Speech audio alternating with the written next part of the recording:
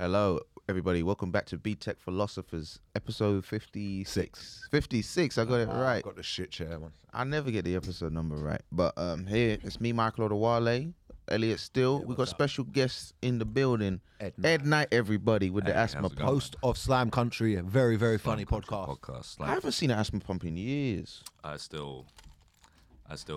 keeping the Ventolin industry alive. Really? I used to have asthma as a kid, but I beat it. You beat it. I just the allegation. Just manifestation. Did you have to ring a little bell at the? I was like, fuck. I manifested. No, I beat asthma. I beat asthma. You ring a little bell, everyone comes out, a load of wheezing kids trying to clap. Yeah. I made it out, man. How long you had asthma? Since I was a kid, I've just sort of like, it's gone. It's more well controlled now, but I smoke and stuff, which is just bad for it. Yeah, I've got asthma. Do you know famous people with asthma? David Beckham. David Beckham. That's all I had. And all of Liverpool was just team. No, Liverpool. That's allegation that they're on roids and They're stuff. all juicing. Yeah. I reckon. That's I think, not. oh shit, my headphones are just. Oh. They're all taking. Yeah, they're all like puffing Ventolin. I'm having before technical every game. issues all over the place here. Just My use it bad. without No, there we go. We're good. But why? I don't believe that because why would that not just be found out straight away? I think Also, they're really shit right now. the drugging, the doping in sport is better than the catching. There's more money in hiding the doping than there is catching the dope. You don't gain. There's no money in catching athletes taking drugs. There is money in taking drugs. I thought that it was all like, I thought the margins at the top now were so slim that all the kind of what you would consider like a performance enhancing edge are like all sorts of like experimental super proteins that they just send someone to your house and pump you full of while you're playing PlayStation. Yeah, It was just like diet controls and stuff like that. My cousin used to play for the under-21s for a Premier League team, and he's like, as soon as he started. Zaha. He's my cousin. Yeah. Yeah. I knew it. I see the resemblance. Yeah. No, but it was Palace, and Yeah. as soon as he started, it was like he was Being on a white like boy in Palace is tough. super strict diet, like super fucking. He was like on what they call intermittent fasting. Yeah. and he had to have like he had to have like 8,000 calories a day, but only between like 12 and 2 p.m. or whatever. 8,000? It was something crazy. Like it was huge because he was doing like so much exercise. His macros were checked so much. It was really crazy. I had no idea it was that like Yeah. that mad, even for like the under 21s and stuff. Do you reckon they make it as hard as that to sort of at the final stage of breaking in, that they make it even harder and harder to see who's really about it? I don't know, maybe, but it's just like, yeah, because nowadays to play at the top level, especially in like a top league, you have to, I guess you just have to not like non-stop when you hear about every footballer has like a personal chef and stuff who just cooks all their meals to like an incredibly specific, and like when you're at home, you just have like icing, cryo and massage machines just non-stop. It makes it all the more ridiculous when you got people like at the games online being like, "Oh, he's not trying hard enough." I'm like, bro, he's at the top of his game. Like, Since doing stand-up comedy and doing and meeting like professional athletes through like jiu-jitsu and MMA and stuff, I've realized I don't have a fucking clue what I'm talking about when it comes to sport. And then I go to the Palace and I sit there and I listen to people critique a game, and I'm like, we were talking about this on the Patreon, like Andrew Mensah knows a lot about football. Have you ever we were saying this on the Patreon, if you ever say something to Mensah and he's like, what the fuck are you talking about? You suddenly realise I don't have a clue what I'm talking about, and he only has a slight more clue of what he's talking about than me. Yeah. Like, he's not a professional footballer, but he still has an insight into I've never really spoken to him about football. I met him for 3 seconds briefly at a gig once. But yeah, when I spoke to my cousin about it, I was like asking him questions that I thought were smart, and it's just like I know fuck all about. Well, it's like playing with somebody. If you ever played with somebody at a national league and you managed to play 7-a-side with them, they're like, oh my gosh, like the golf here is incredible. And then you imagine the golf between a national league and a Premier League footballer. And an average Premier League footballer and Lionel Messi, and you're like, your mind's just... It makes what Jack Wilshere was able to do probably even more impressive. he was like able to smoke 20 Marlboro Reds before every game, and still play with the big boys. Bro, that guy is like the proper like Zante footballer, and I love it. He was going on like a lad's holiday. Like when they were doing like one of those footballer camps where they go away, do a bonding experience, that someone was having to keep an eye on Wilshere. Well, that's how the Leicester team, they bonded, just fucking strippers in Thailand. Well, that's how they got in trouble. Yeah, that's why they won the league that year. Yeah, exactly. Because they had to sack the manager, didn't they? They had to sack the manager, brought in Ranieri. It makes it even more impressive that like people in the 70s and stuff were able to like smoke fags and drink pints on the touchline at half time and still be like the most prolific goal scorer of all time. I reckon I could get in a 1965 football team. I mean, maybe not for politically. They would have me on the Patreon, right? We were talking about what kind of footballer would you be, and Mike decided he wanted to be the first openly bisexual footballer. Turns out, just because he wanted the plaudits of being a gay footballer, but without any of the gayness. Right. So he wanted everyone to be like he's very brave and like cheering his name, but then to not actually do any of the gay stuff. I would say Messi. I'd want to be Messi. You'd want to be Messi? Yeah, I want to be Messi. I mean, like, I think that I was thinking recently, actually, I thought I would make an amazing 1970s footballer. Yeah. And I think I would think that until I got hit with the leather ball. Yes. And then I would be like, no, I can't. And to get like a yellow card back then, you'd have to do like some hell in the cell. You'd have to like jump off the goal, flying elbow someone. And just like watching, looking out and seeing like those old football grounds, you've got like 50,000 like men with Chelsea smiles in full suits looking at you and smoking a fag. You'd be like, man, the pressure would be so high. Fucking hell. You know what I mean? Yeah, and then you like win a trophy, but you still have to go back to the mine. Like exactly. Yeah. You're like working in one of those old-fashioned market marks and Spencers on the weekend. When the documentary comes out, he wasn't just a fantastic centre half; he was a brilliant postman. Exactly. He didn't just deliver letters; he could also deliver a goal. Yeah, exactly. Yeah, and he was on 3 shillings a week. Yeah, I bought. I went to this market for Christmas. I bought my dad just part of what I bought my dad. I was at this market and there was this guy selling like old football programs, and I found a program for a testimonial game, Palace versus Bruges from like 1962, and it was crazy because it had in the program all the Bruges players and also what their other jobs were, because none of them were full-time. Wow. It was so weird. It's like this guy is a clerk at a bank as well as being number 10 for RFC Bruges. Fucking it's crazy. It's so weird. We're talking about the pressure of things. Yeah, we talked about this just off pod. We did like the JFL auditions just for last auditions. Yeah, we did. I don't know if we'd like to say. What's JFL? So. Just for those who don't know. Just for laughs. That's why I said the just for laughs. And it's tax deductible by now. it's in Montreal, like a famous. It's a very well known comedy festival, like sort of probably that and the Fringe. Yeah, I think so. The two biggest. But Just for Laughs seems more like a slick professional affair. Yes, you have to be invited to Just for Laughs. Yeah. You can't be a student improv troupe who give it a go. Yeah, exactly. Which is what 90% of the Fringe is. It's like Melbourne Comedy Festival is largely run by like one company who looks after the entire thing. Right. Yeah. You know, it's like it seems that Just for Laughs might be a bit more like that. Yeah. There's no crime scene improvisation at Just for Laughs. Well, maybe. Maybe. How did your auditions go? It was. We were saying this off pod. What do you want to say? Good for what the gig was. Yeah. It was in like an all bar one. Like there were 2 of them. We were on the 3 p.m. one, and there was one right before us at 1 p.m. And so it's like it's been ages since I've done 6 minutes. I think that was the hardest thing. A lot of us were talking about that before. It's 8 comics and an MC in an hour-long show, so it was like really like bang, bang, bang. But yeah, it was all right. It was like the audience was much nicer than I expected them to be. I thought it was going to be like when you do like a free Fringe lineup show at like 1 p.m. and it's like, what the fuck? Did you guys come up doing comedy competitions? Yes, right. A couple of them, yeah. Right. So did it take you back to that? 'Cause I used to hate that thing where you're like wanting another comic to do bad just so you can do well. Because I used to have that when I was young. I'd be coming up like, I just want you to do better. Because in my head I was like, maybe that'll make my set seem better. I think I didn't have that for the Just for Laughs thing. I did. Did you? I made it quite clear as well. He was like staring everyone down before they went on.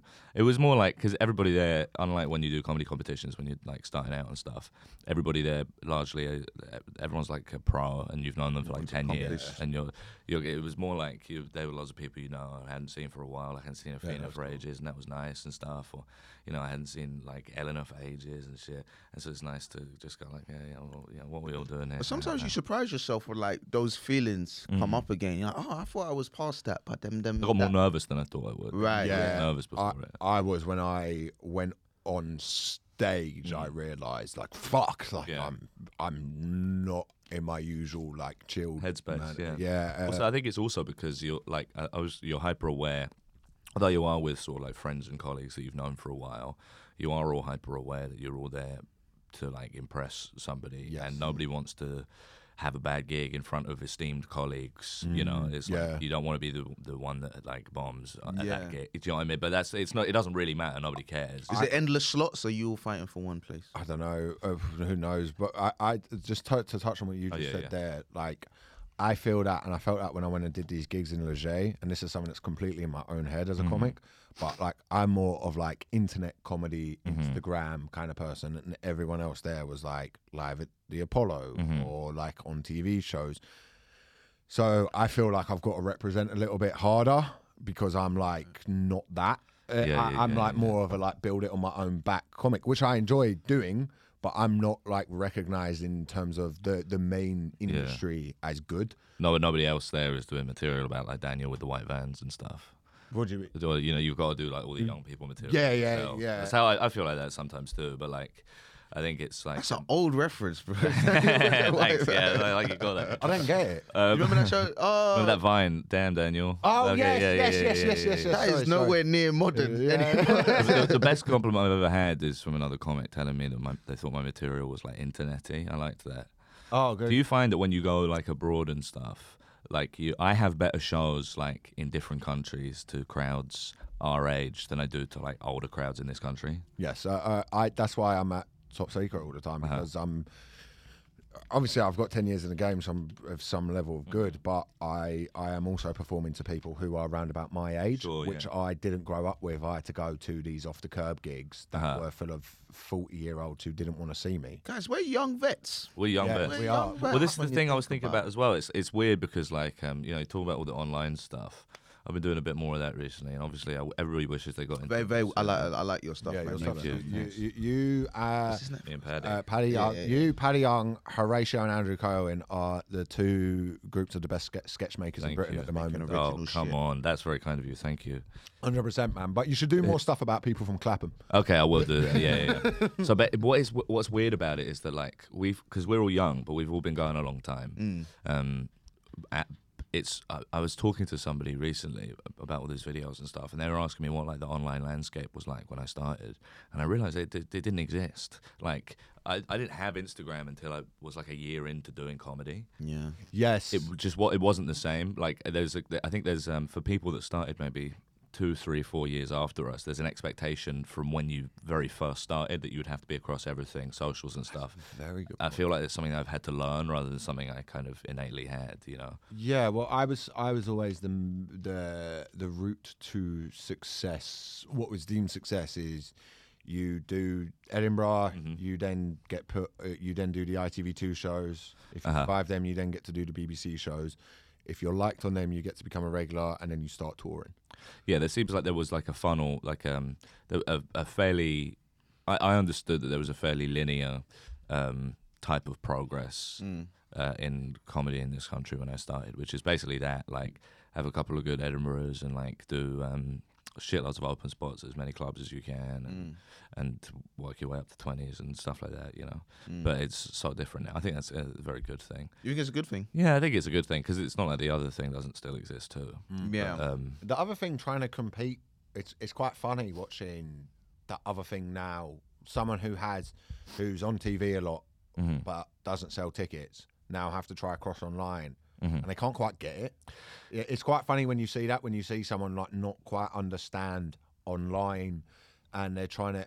And the cool thing with online, like the reason this podcast is doing well and stuff, and the main compliment we get on it, as well, a lot of things we get slagged off about it, a lot of abuse, is it's authentic. There's an authenticity with it. Whereas, like, I think people now see TV as unauthentic. Like, you look at anything, like, if something's on the TV mainstream, it's just seen as mainstream media. And that's become quite a slanderous term, like, whether it be news or entertainment. Unless it's like a sitcom, you're seen as part of, like, this mass conglomerate. Like, even look at, like, Gary Lineker on The Weekend, what's happened with him. He's seen as... He just presents a fucking football show, but he's still seen as, like, a representative of the mainstream establishment. Yeah, it's very strange. I think as more people kind of get their sort of their regular entertainment online, there's... Like I mean, I remember when like YouTube and stuff was like incredibly homemade. You won't remember this, Lucas, but we used to watch something called Smosh. When I love Smosh. I liked your story that you posted. Thanks, about mate. Thank you. Yeah, we all love. Well, hey, listen, we all love Smosh. and I'm sitting as a man who has no idea what. You guys, you got to check out the man with a box for a head. It's just like the annoying orange or something. Remember when the annoying orange was a thing? Had Potter Puppet Pals. Remember that? Yeah. Who was the guy who ended up doing a film with Pixie Lot? What the hell is that? Pixie Lot, that's an artist. Yeah, she was a singer. She had that. Do you remember that guy? His name was Fred. Fred. Oh my God. And he just had a high-pitched voice. He was the guy. Fred was the guy. Fred. And now he's Fred again. Shane Dawson. Fred again. Yeah. Is it actually Fred again? No. Fred again. I think you're completely correct. There is like the more a lot of stuff succeeds online by encouraging like willfully or otherwise parasocial relationships with their listener base or their viewer base or whatever. I think a lot of people not just but have become used to the fact that content is like sort of way more personal and seems like it's homemade and like more of a direct line to the people you like and stuff. Do you like that? I think that's good. I'm not sure. I don't like it, me personally, for myself, with these videos and stuff that me and Paddy have been doing. It's the first time I feel like I've had any kind of exposure online, and I've been getting some strange messages. Yeah, dude. You get you get people interacting with you in a way. Like occasionally, you do an hour show at the Fringe or something like that, and one would come up to you and start enthusiastically talking to you as if they knew you personally because they'd watched you. Yeah. It feels like you're getting that just all the time. Your videos, like, that's based on the skill of the writing and the performance. You're still giving people a work of art. It's not just you being like, hey guys. Oh sure, hey, you're my best friend or whatever. Yeah. But also I think in a way it is like, we're still doing it at like it's incredibly lo-fi, and we're doing it like at the flat, so it's like it is kind of intimate in a way. There's no green screen. It's not like formatted like a two-shot or like, seeing someone's living room. Yeah. It's weird. It's kind of like that. Because like Ali, because I like stuff as well. I think Ali's really good and stuff. And like, but Ali's like, he's a very good comedian as well. I've always wondered, like, I wonder what some of like Ali's audiences make of his, because like he got in trouble over the weekend for being like just on what was it? All I Do Is Fail. Where he was, because they put up a clip where he was like, on International Women's Day, I'm going to finally come out as a feminist. Or so it was just like a funny little bit. Right. And all the comments were like people taking it seriously and stuff. And I felt, whereas I was getting shit about the cyclists, my brand, I can tell someone like, I hope you get run over. but Ali's nice. Yeah, that's the thing, Like Ali, I was saying, like the sketches are quite inoffensive, just every day in the office. They're not like, he's not being an arsehole on them. So then when he puts up a clip where he's playing a little bit of an arsehole, like the abuse he was getting, like people like, you've let me down. I'm like, dude, exactly. You don't know this guy. Like, expectation management is very, very strange. It's very difficult as well when like Paddy and I did a live show and then we uploaded this first video and it went crazy. And the show, it was meant to be just two of us doing like work in progresses. And then the video went crazy and the show sold out. And we started kind of really getting in our own heads. Like, none of these people know that we're stand-up comedians. Can we still do a stand-up comedy show? But yeah, like last night, I put up a stupid video that I made about the Queen, where like I green screened out the Queen's dress and replaced it with that guy that dances around going like skr dibbity dup. I got loads of DMs. I got this one DM. It's so funny. from some guy that messaged me before, like giving me advice on what to do in the videos with Paddy. And he was like, didn't like that one about the Queen. Lack of class, I am. Like, fuck are you talking about, you maniac? You get people who are, I got this over the weekend, like fans of my dad going to my dad. I used to be a fan of your comedy, but your son. That's mental. They were so upset about what I said that they cancelled tickets to see my dad. That's really funny. That's so funny. And people are going to do that with me and Paddy. Paddy's going to start getting my strays, I think. Yeah. Paddy's going to start, because Paddy's the innocent one in our videos and I'm the naughty boy. Yeah. So he's going to start, I'll be okay, but if Paddy starts acting up, then he's the one that's going to get extremely cancelled, not me. So it's interesting something to think about, because people always make fun of people, like, they'll be like, I'm a brand. Right, yes. Any human being who refers themselves as a brand, they always get like, ugh. But it's something to think about in terms of, it's like any company, if McDonald's were like, all right, get some cheeseburgers, you cunts. They want to be like, it's not really what you've been promoting. It's inconsistent. We're bringing out the new McCunt. You know what I mean? Like, buy the McCunt. Yeah, exactly. So it's the same with a person who's kind of presenting themselves in the same way. If you're not with what you've been presenting, I think, like, as much as be like, people are being ridiculous, it is a bit natural for them to be like, oh, this is not what you sold to me. Yes. What I believe you sold to me. Right, This is what the you thing. believe you sold to me. I might ask you to cut this out of the edit. I know that's annoying, but like this. Wait, thing. pause. Pause. We don't. Wait. 1 sec. Cool. Yeah. Go on, put your glasses on. During the pandemic, Continuity.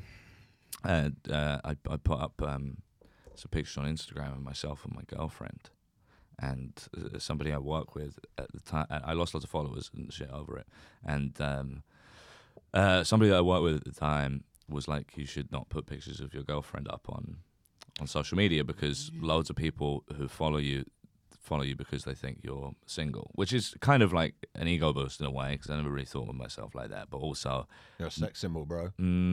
Yeah, people love these quacked up white boys. You know what I'm talking about? They do. A skinny white boy who doesn't look like he's been sleeping. Skinny? Oh my goodness. I'm the Morpheus of comedy. Wilfred Zaha's cousin. Yeah, Wilfred Zaha's cousin. That's why they love me. No, but I'd never thought of myself mainly in the way of of that before. I perhaps naively thought that, like, I saw like my social media accounts as like personal accounts and stuff like that. They thought you thought they liked you for your content. Yeah, I mean, like, it's sort of not just that, but I think, at the time I didn't have a huge amount of followers and stuff. So you think they were like, it was put to you that they were unfollowing because they were under the guise you were single? That's what that person said to me. Though, like, you shouldn't put up, which is crazy to me. That's like, I agree, but I also think it's probably because you're right, like personal account shit.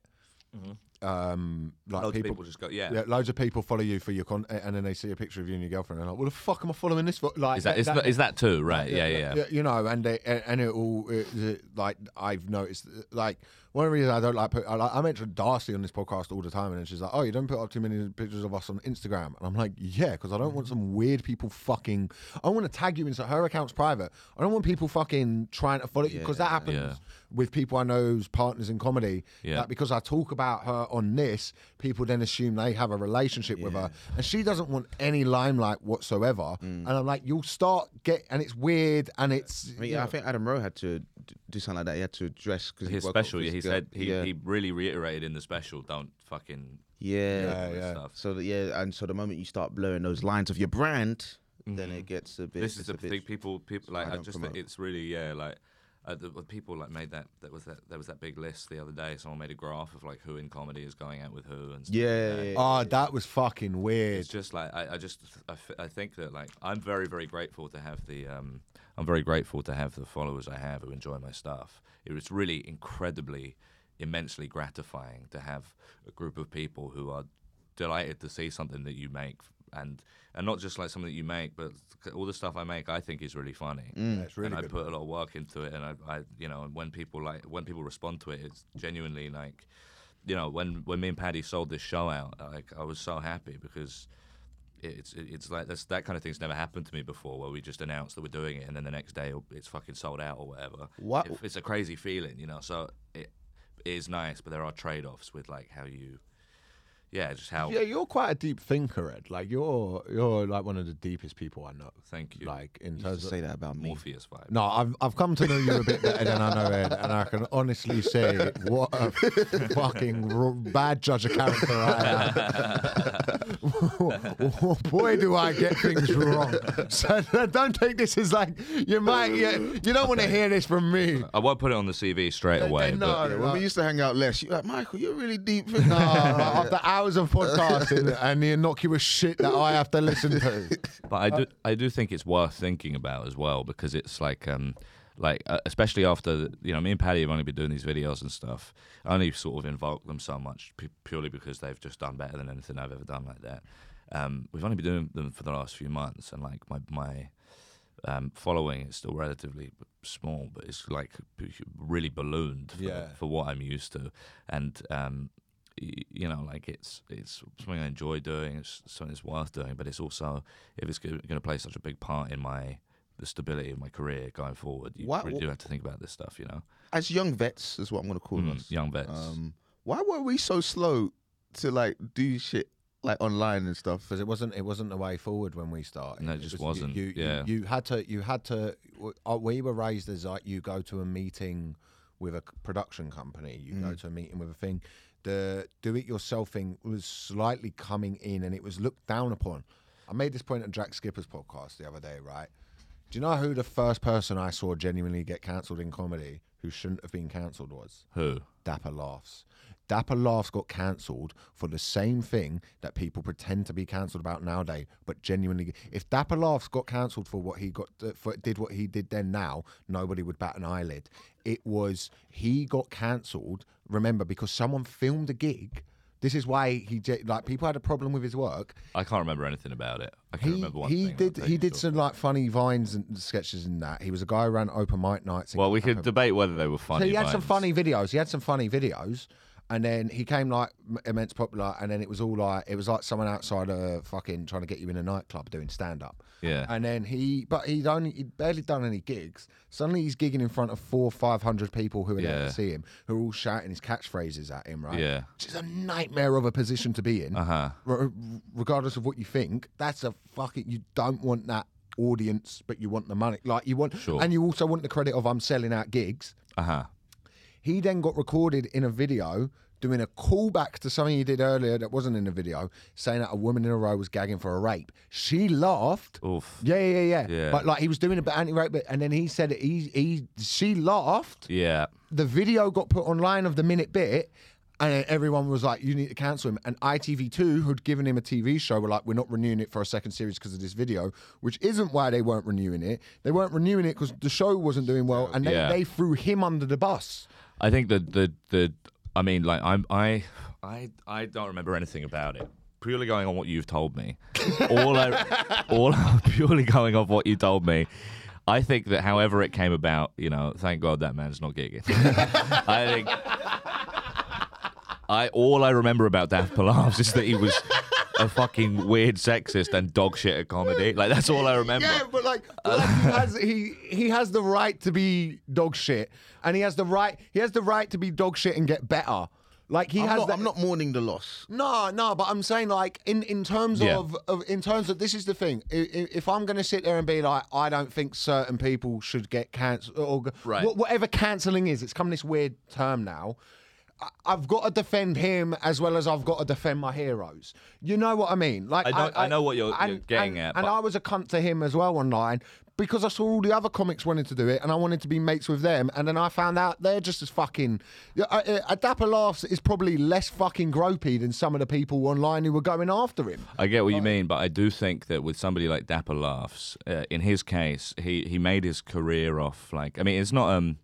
anything new. In fact, the kind of thing that he did, like trajectory-wise, we've seen loads and loads, where people start out online, get really big, and then get offered all this stuff, like TV shows, live tours, that they cannot convert on. Yeah. It happens all the time. But with somebody like Dapper Laughs, who I think...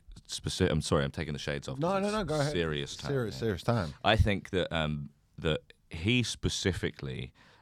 he made his fame on Vine doing like lad culture kind of debatably tongue-in-cheek sexist stuff. But he also, very crucially, as far as I remember, indulged in all the debate and backlash around it to the extreme. He did not just make his videos and then when people came out and said this is extremely disrespectful to women or whatever, go, oh, I'm really sorry, this is just the type of humor I've grown up with or whatever. He went out of his way to double down on the cheeky chappy, like, I know that I'm not supposed to be saying this stuff now, but I'm still going to say it. Wink, wink. Hey, let's not. But also, mirrors are being. Hey man, I can't bite the hand that feeds.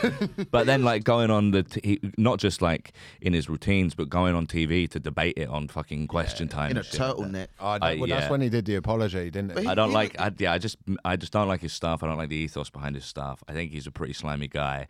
The kind of the weird thing is that people are normally dog shit at comedy at an open mic night with two people when nobody's looking. They don't have their first ever gigs at the Clapham Grand. Do you know what I mean? He tried to convert and he fucked it up. He broke his ankle. He broke his own ankles. Do you know what? Good point. Yeah, good point. Well made. But what I don't understand, as I was saying, gagging for a rape, I did think, maybe it sounds bad. It sounds really bad, Elliot. Maybe I should have thought before. 8 years removed. It still sounds. It's not aged well. I went, do you know what?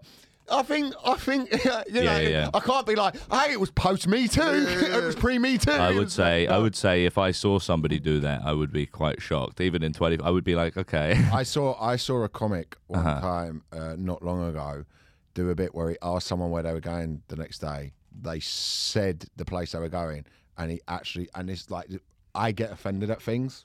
So he actually said the words, "Well, enjoy being gang raped by the locals," and I was like, "Fucking hell, that's awful. Hell, that's man. So bad." Like I was like, "Dude, how did that go in a room?" Fucking slayed. That's awful. That's so grim. Like, I was stood there at the back. Staggered, like staggered. But I've also been there many times before. I used to talk to comedians who would be like, funny's funny.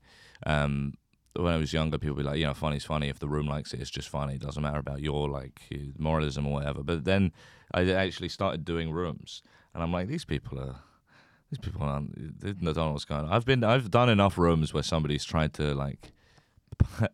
I remember doing one massive room where I saw loads of like really awful stuff slay, and I was emceeing, and a stag in a chicken costume got on stage and tried to punch me in the head, and I was like, actually, I don't think maybe this guy's wrong about what's funny.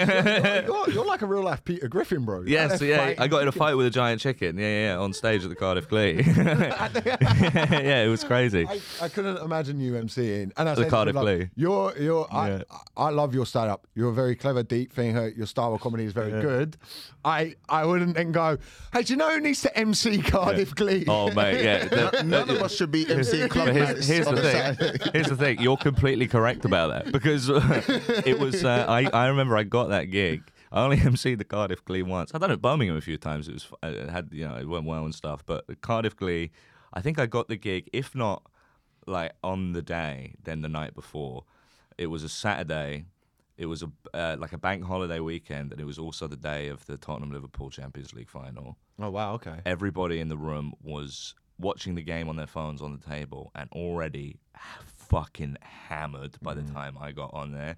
It was like it was a war zone. It was crazy.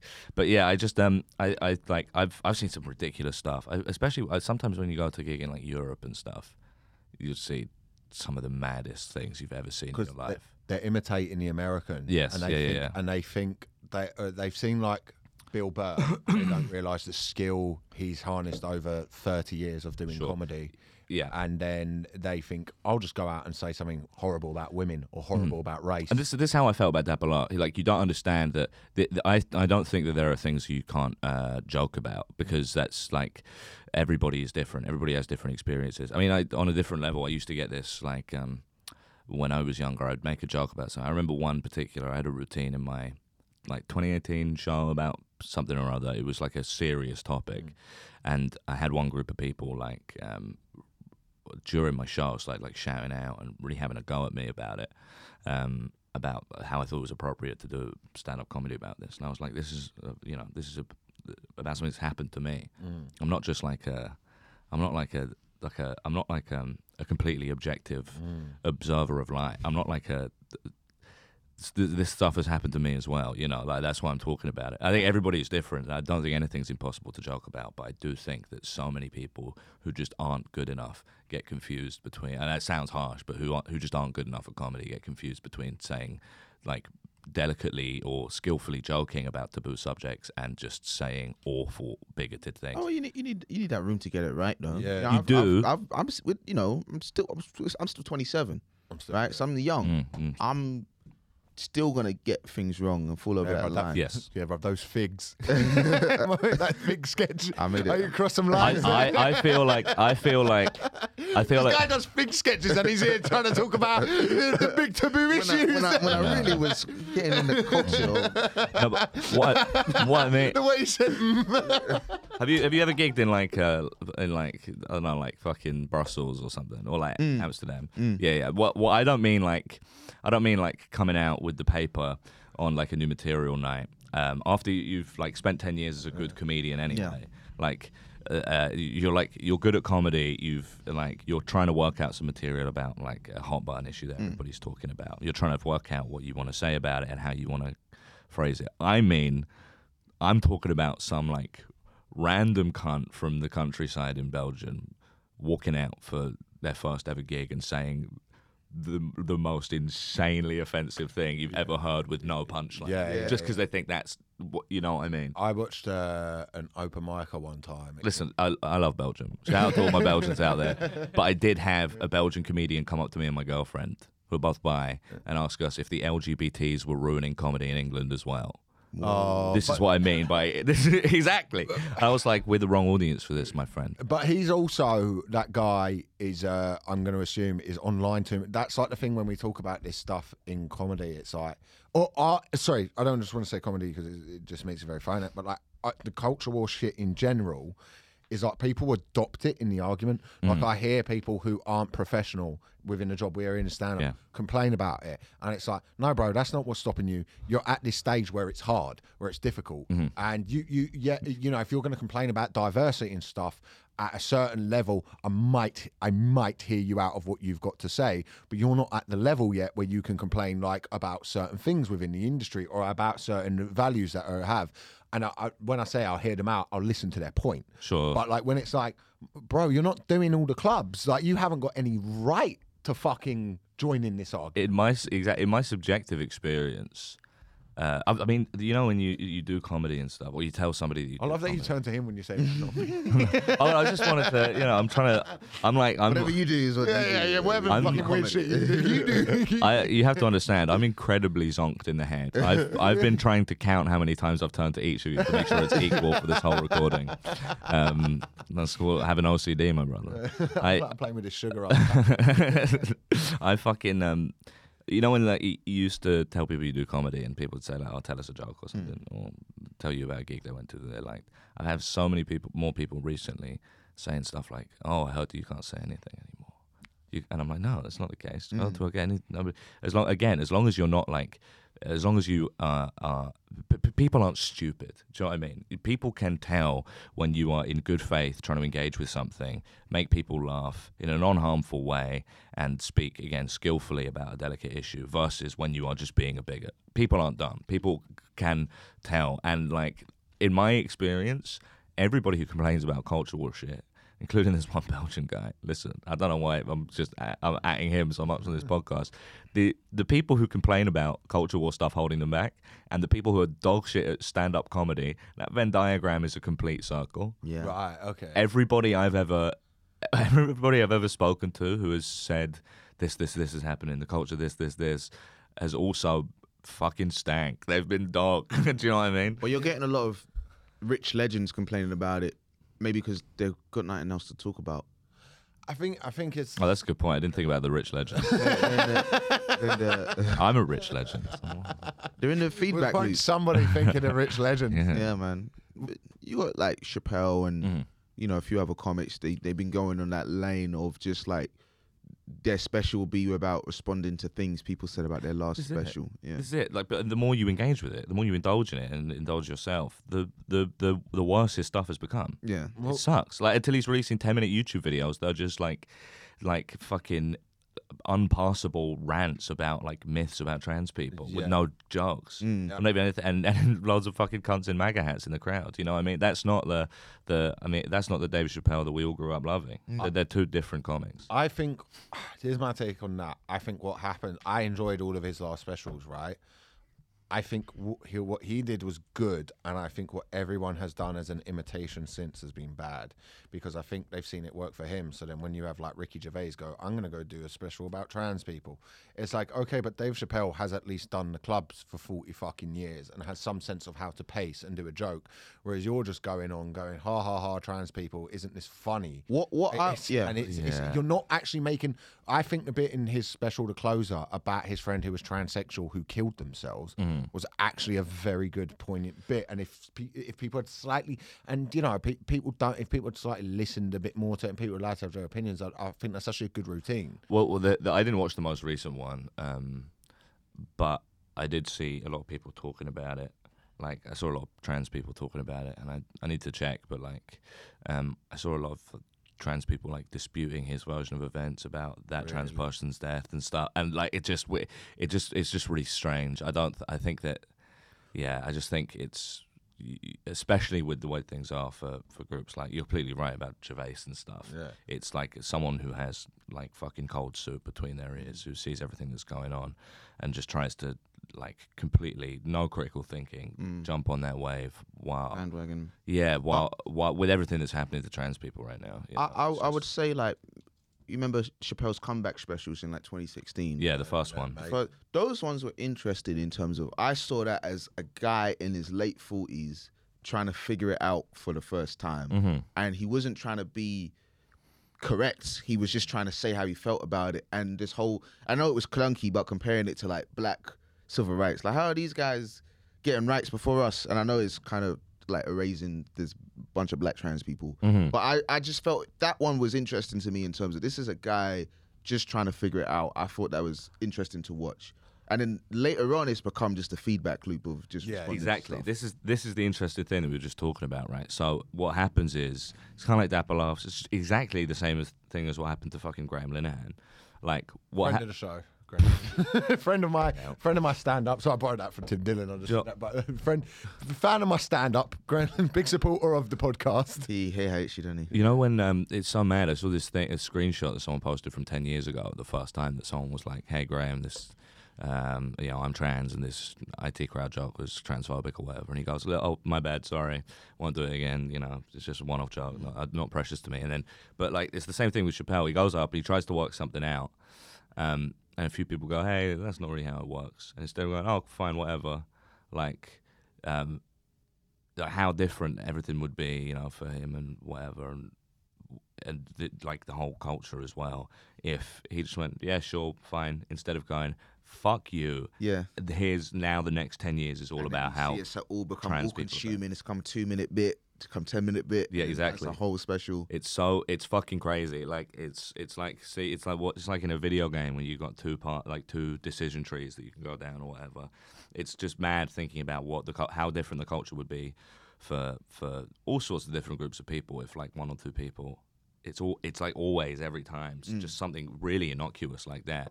I think that's the mark of, you know. But be able for people to say like, "Oh, you know, this maybe you're wrong or maybe not about this or whatever," and go, like, "Oh, fine, whatever." Takes a lot of humility. Yeah, exactly. My bad. Exactly. But then I asked myself, like, because sometimes I play the bigot and sometimes I do that. But like, I do like to do it in a way where it's like, I am fucking about. Right. Like, I'm not, like, it's kind of like, wouldn't it be funny if this was my opinion? Like, how ridiculous would it be if this was my opinion? You know, I think I've like, what are your thoughts on that? Do you think that's quite bad? Are you trying to have your cake and eat it? I don't know. I think I'm probably young and enjoy being a bit of an arsehole, and that's probably like what you're like at 26. And then as you get older, you'll mature. I think it's just I don't think that you can be prescriptive about these things. I think it's on a routine by routine basis. I also think that there are some people where you can kind of preempt it a little bit and get a better idea of what something's going to be like based on just hearing about it first, just based on their track record. So, for example, like if you hear nowadays in 2023 the phrase Ricky Gervais or Dave Chappelle was just put out another routine about trans people, I kind of know what it's going to be about before I listen to it. Do you know what I mean? Where you're like, oh fuck, okay, you know, but I think, like I said, there's no I don't think that like the irony is like I don't think that there is nothing that you can't joke about, but I also just think that good comics pick their battles, you know. Like there's cyclists. Exactly. That's a good one. I fucking hate these cunts, man. Bro, did you wait till, don't say that. They will abuse you. Fuck 'em, man. Like, I don't care. Like, I don't, if 4 times a day, I'm crossing the street on a green man and like a 50-year-old guy who works for Deloitte in fucking Tour de France cosplay nearly kills me by running through a red. But they have to deal with cars. No one talks about how cyclists pedestrians. They think they are the underdogs of the road. It's unbelievable. But yeah, I don't think there's anything that anybody can't joke about. I think that like it's really weird when like I've just always found it really strange when people are like, you know, when there's fucking some contentious thing about any routine that any comic does, and they're just like, I would always find it just easier to just go like, oh, fair enough. Like, I can write other good stuff. I know I can. I've got 5 hours of material. If this one new idea isn't like working for some people, or some people say maybe this doesn't come across. I mean, that happens all the time in comedy in all sorts of different ways. Like, I will do a new routine about when I'm talking to my mates, doing new material nights. I'll do a new routine about fucking, I don't know, the chairs, and someone will go, actually, this doesn't come across the way you think it comes across, and thus the routine doesn't really work. And I'll say, okay, I'll drop the chair bit. But when it's anything culture war, people just double down. Nobody ever goes, oh, I'll drop that bit then because I can't articulate it, or it doesn't work well enough, it's not getting enough laughs or whatever. It's weird. It depends. Like, if it's an expert on chairs, I'd be like, all right, you know what? Exactly, that's the thing, yeah. But is it okay as well? Because this is always my side. Is it okay to be like, I'm in the wrong here? Or like, I know this is just my opinion on something. So like a lot of the times with quote unquote the culture war stuff, I think it's quite funny to be like, I don't really give a fuck. Like, do you know what I mean? And be like, well, that's not a bad place to start, but I don't give a shit enough. So much of comedy at its base level is just adversarial, right? Like the whole point of like so many great routines and great bits that people love throughout history are you taking a contrary stance about something and being ridiculous about it, right? And winning the audience around to your side. In the last maybe 5 or 10 years, all of that has really been talked about in terms of, you know, so-called culture war issues, or whatever. But it's not like it's everything forever, and it always has been. It's like comedy's always been. Spoken comedy has always been about like saying naughty stuff or saying something that is a bit like you wouldn't say it, and sort of winning and people coming around to you. Like, I mean, it's not all what it's all about, obviously, but there's so much of comedy is like is being a bit contrary, because it's like to make people laugh, you have to subvert expectations.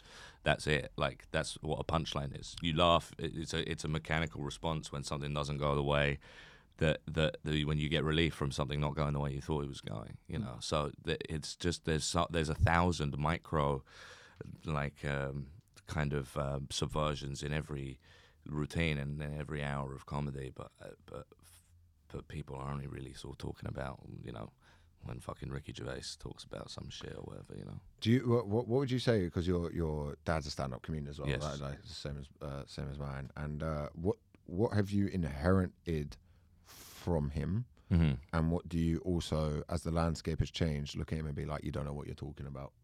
Because you get that you don't know what you're talking about moment if you ever talk comedy with your dad when you comment on stuff. Because I have that with my dad all the time. I mean, like style-wise, not much, I don't think. Yeah. I sort of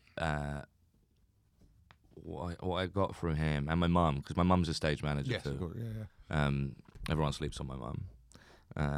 No, that's so weird. I don't want to touch that. No, because everyone's like, "Oh, you're the dad works in the industry." I'm like, "No, my mum, you know, my mum." That was everyone said something like, "Yeah, cut that."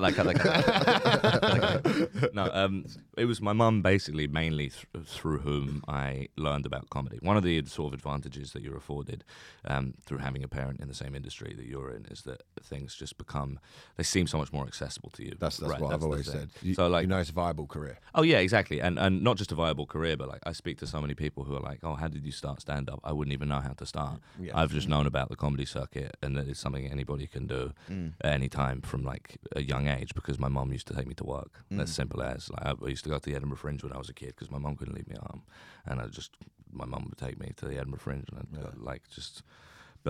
I'd go fucking Games Workshop or something during the day, you know. But I think just mainly the things are kind of different. My dad doesn't really do as much stand up these days, but like, I think mainly just like sort of general awareness, kind of that feeling of like, kind of accessibility, like the idea that it can be like in terms of like kind of more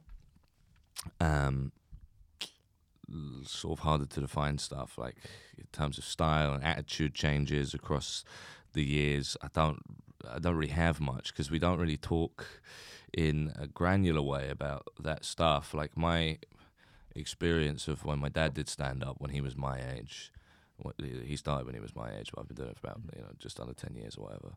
My kind of view on what it was like for him only comes from like a handful of old black and white photographs that he showed me, and a couple of stories he's told me about gigs he's done. We never talked about it in that in depth of a way. Like when I was we just haven't. I mean, like you've got something to talk about, whereas me and my dad don't.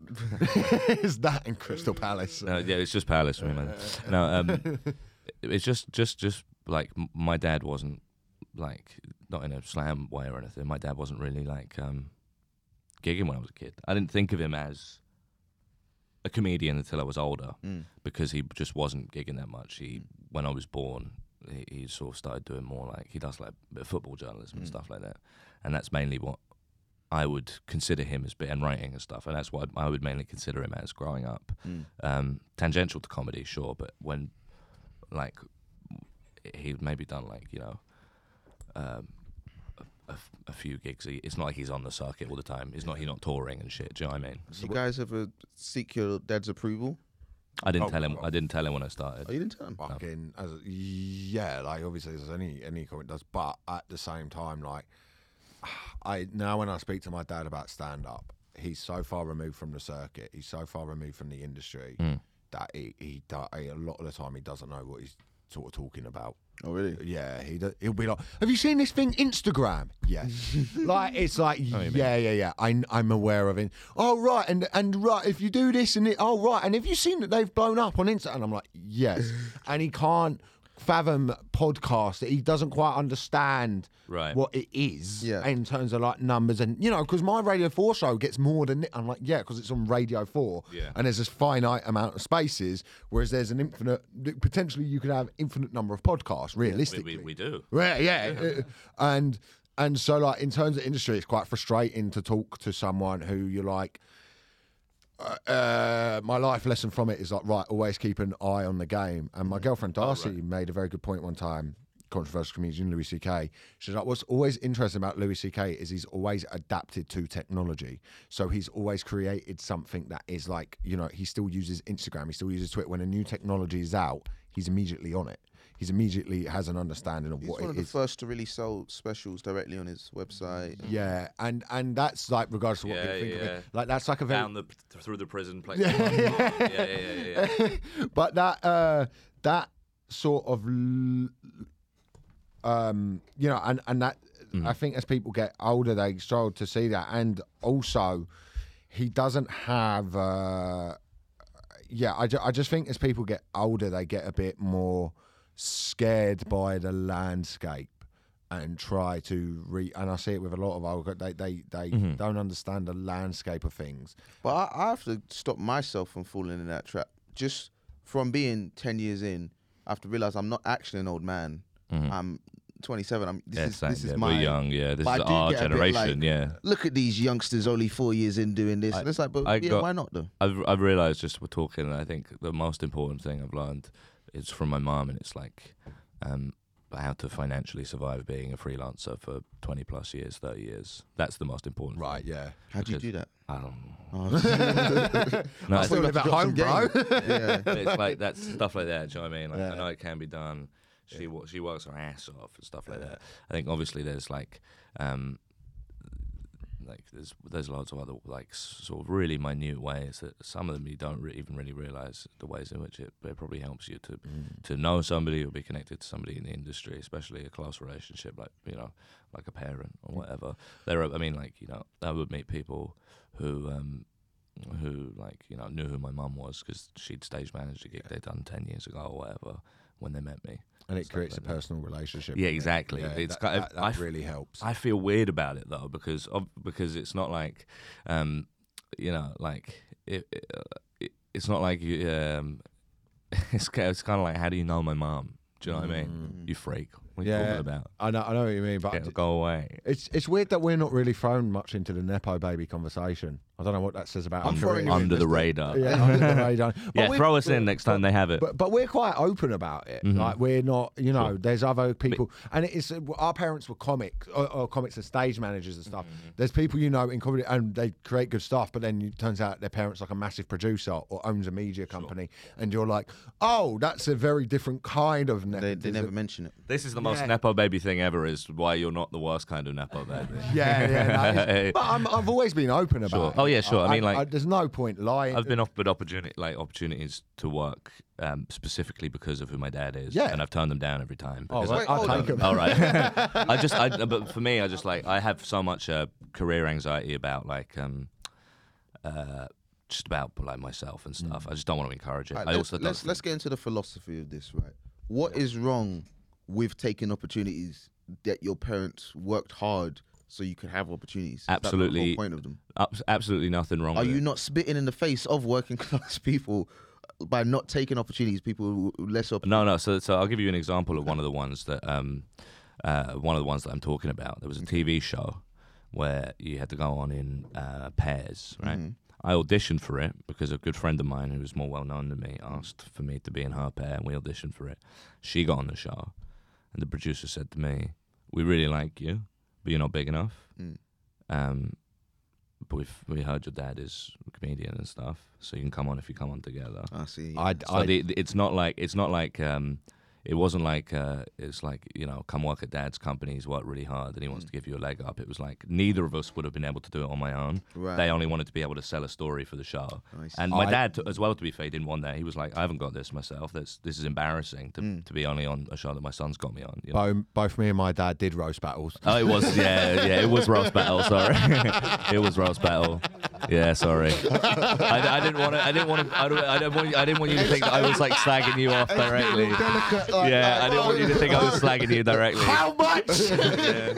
Father! That was the hardest thing. That was the hardest thing.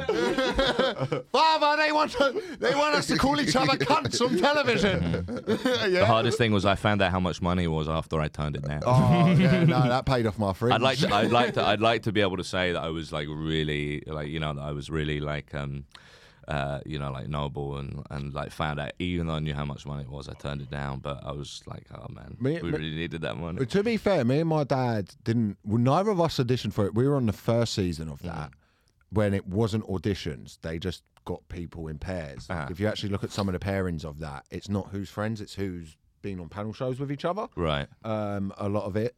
And the first season was incredible because you go in for this meeting with them with your jokes and you think they're going to look through your jokes and go, no, absolutely not. And they were like, can we find a way to make this 10 times worse? And it was like, yeah. It's weird, yeah. It's weird, but it was a lot of fun.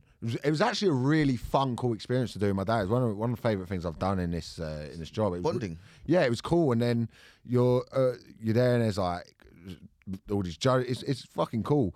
And then I did a couple of the live shows when they were doing it, and it was one of those things where it came too successful for what it was, and then suddenly Comedy Central were like, can you not joke about it AIDS because the Viacom, who own Comedy Central, are patrons. They created. Yeah, are patrons of a HIV charity. Oh, yeah. So it looks really bad on them. But then it's like you can joke about cancer because they're not paying to that. So fuck that. Yeah. And that's when something like that falls apart.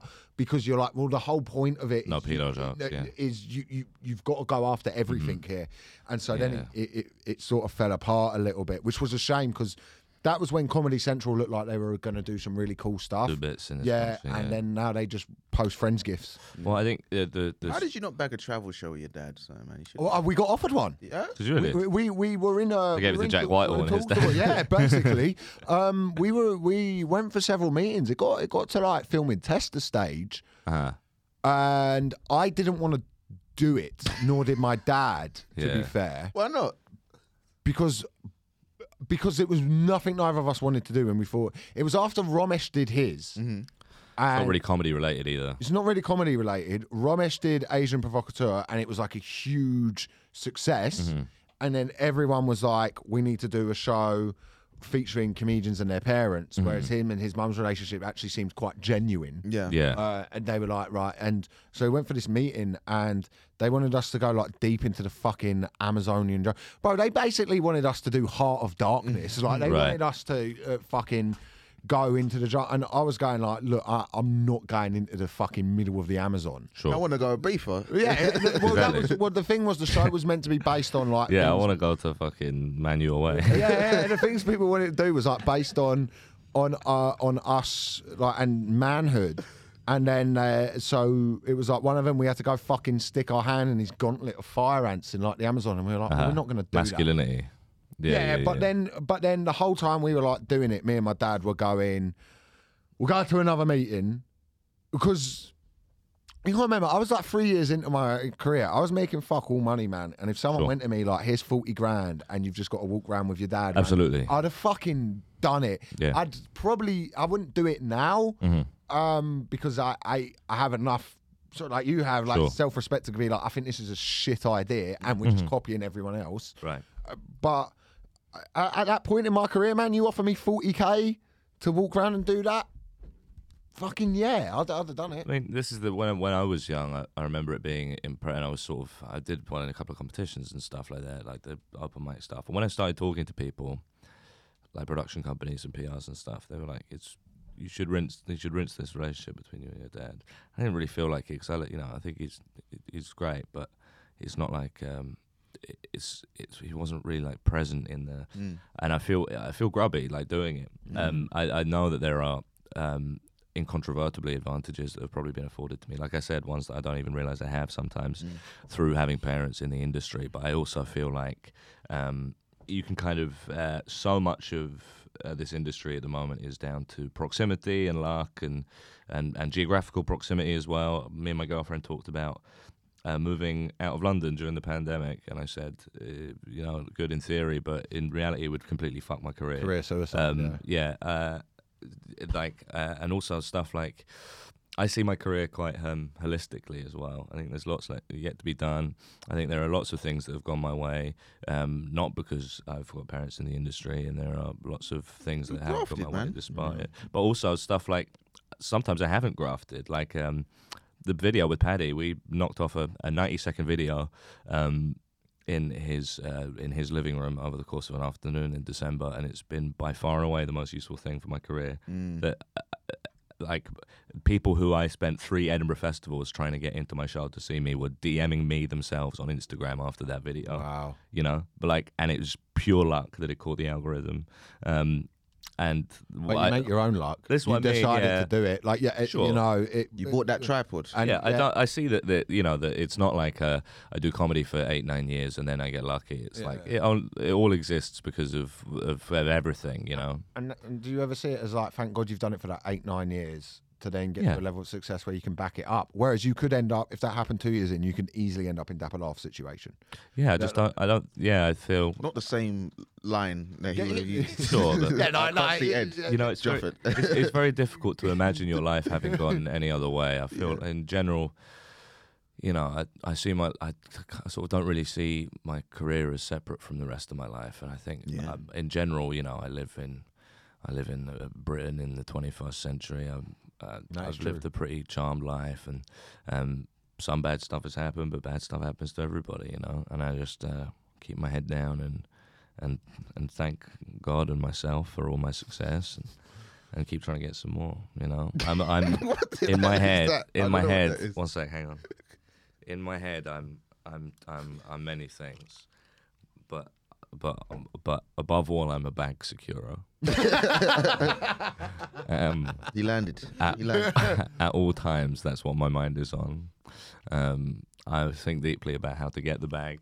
How obsessed are you guys genuinely with money? Very. Very. Yeah. Especially since the pandemic. Yeah, I want to make. I've been fucking broke before. Yeah. And not like starving. I'm not going to die on the street. But I would like some comforts in life. I would also like. I fucking put a lot. Like you had. I come from a thing.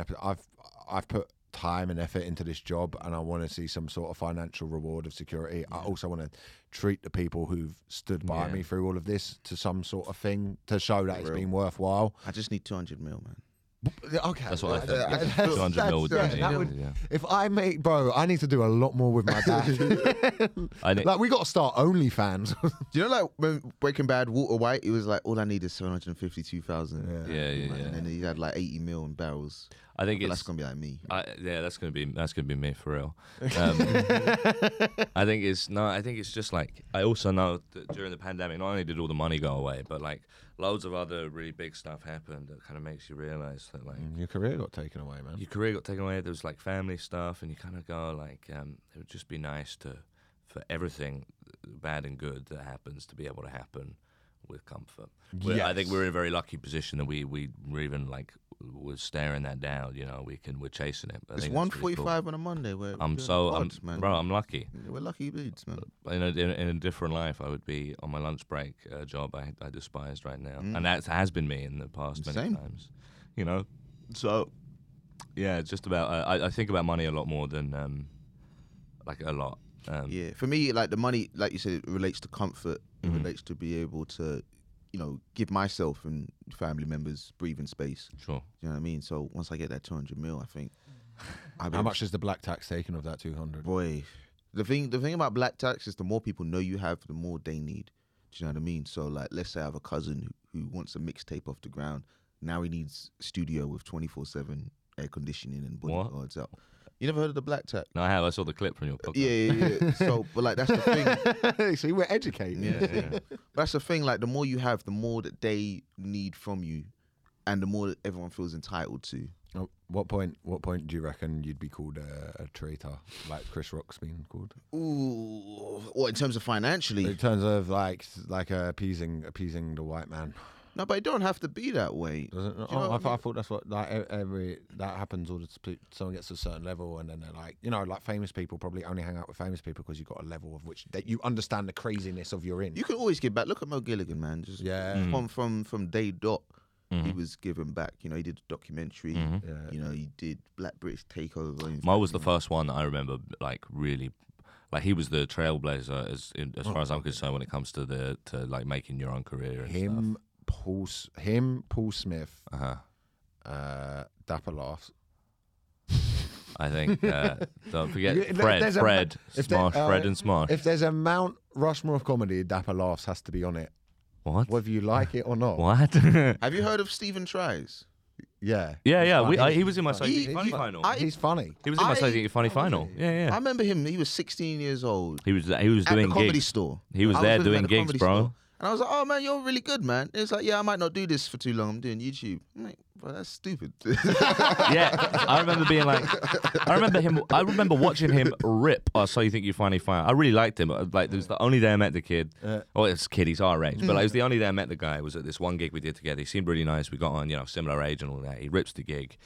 Talks about how he's going to do YouTube and stuff. I'm like, yeah, great, mate. More fucking open spots for me. More £130 not paid on time. Fucking guy. This guy, I was doing open spots at Jongleurs Portsmouth while he was fucking top of the podcast charts and 10 trillion views on YouTube. I also think that the difficult thing with money, just one last thing, is that being in an industry where you're acutely aware that you are kind of you're acutely aware of where your bread is buttered because by and large you're the person buttering it. Also, being aware that your income, its size and its stability is contingent on how famous you are, how early on. Talking about getting TV shows commissioned, people, the wage people are getting is directly tied with how famous they already are, and the opportunities they're getting is tied with that too. It's really hard to, I'm thinking not just about money, but the things that get you money at all times, because it feels like I'm failing and letting myself down if I'm not constantly hustling, which is something I'm always very aware of that I shouldn't. The true bag is the bag that you get when you're sleeping. Listen, and it's money's just generating. The true bag is the mental bag. Hey, listen. Okay. Don't chase the bag. Let the bag chase you. That's what they say. Thoroughly enjoyed this episode. Thank you for having me. It's been a lot of fun, man. This was actually quite insightful. Usually, you don't say actually because it makes sound you weren't expecting it to me. I never know. No, I would expect you to be. I just don't. I'm surprised at ourselves. And yeah, we did. There we go. This has been BTech Philosophers. Thank you for having me. Sign up to the Patreon for a very different episode. Yeah. For a very different. The end of that. If you caught the end of it. That's good. Should probably finish that story another time. Yeah, we need to. We will finish that story on the Patreon rather than wrapping it up very quickly. What would you like to promote, Ed? Slime Country podcast. Very good. Sunil and Huge. So very funny comedians, and that's gonna be like that's gonna be a huge podcast. That's also very cult, I think. Thanks. I'm really looking forward funny. to when we're really famous from it. Yeah. Basically, we read out dirty fan fiction that we find on Wattpad and archive of our own in the internet and stuff. Episode 4, I was in tears at when you call a witch doctor. Oh yeah, we called a witch doctor live on the podcast because Huge has shingles and he also has insomnia, but his ex-girlfriend is also a witch. So we were like, we think he might have been cursed. Anyway, we called up this witch doctor, and he was clearly like in his car. So you could hear like horns honking in the background. And he was like, "That's going to be £500 to clear your shingles."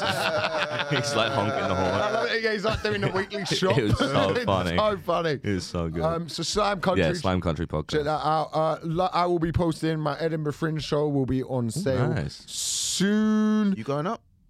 No. And we will also have a live show. We can't announce it yet because some guy on an email told me not to. Not even second week in a row we've announced. Not even mention it. But it's fucking. Look, it's in November. All right, it's on. Do you smoke cigarettes? Yeah, I'd love one. November. No, I'll just go. November 7th. We can't put the tickets out yet, but we'll fucking. What's he gonna do? Take it away? Yeah, maybe. All right. Well, yeah. Okay. Forget I said that. This has been BTech Philosophers. Next week, guys. Bonsoir.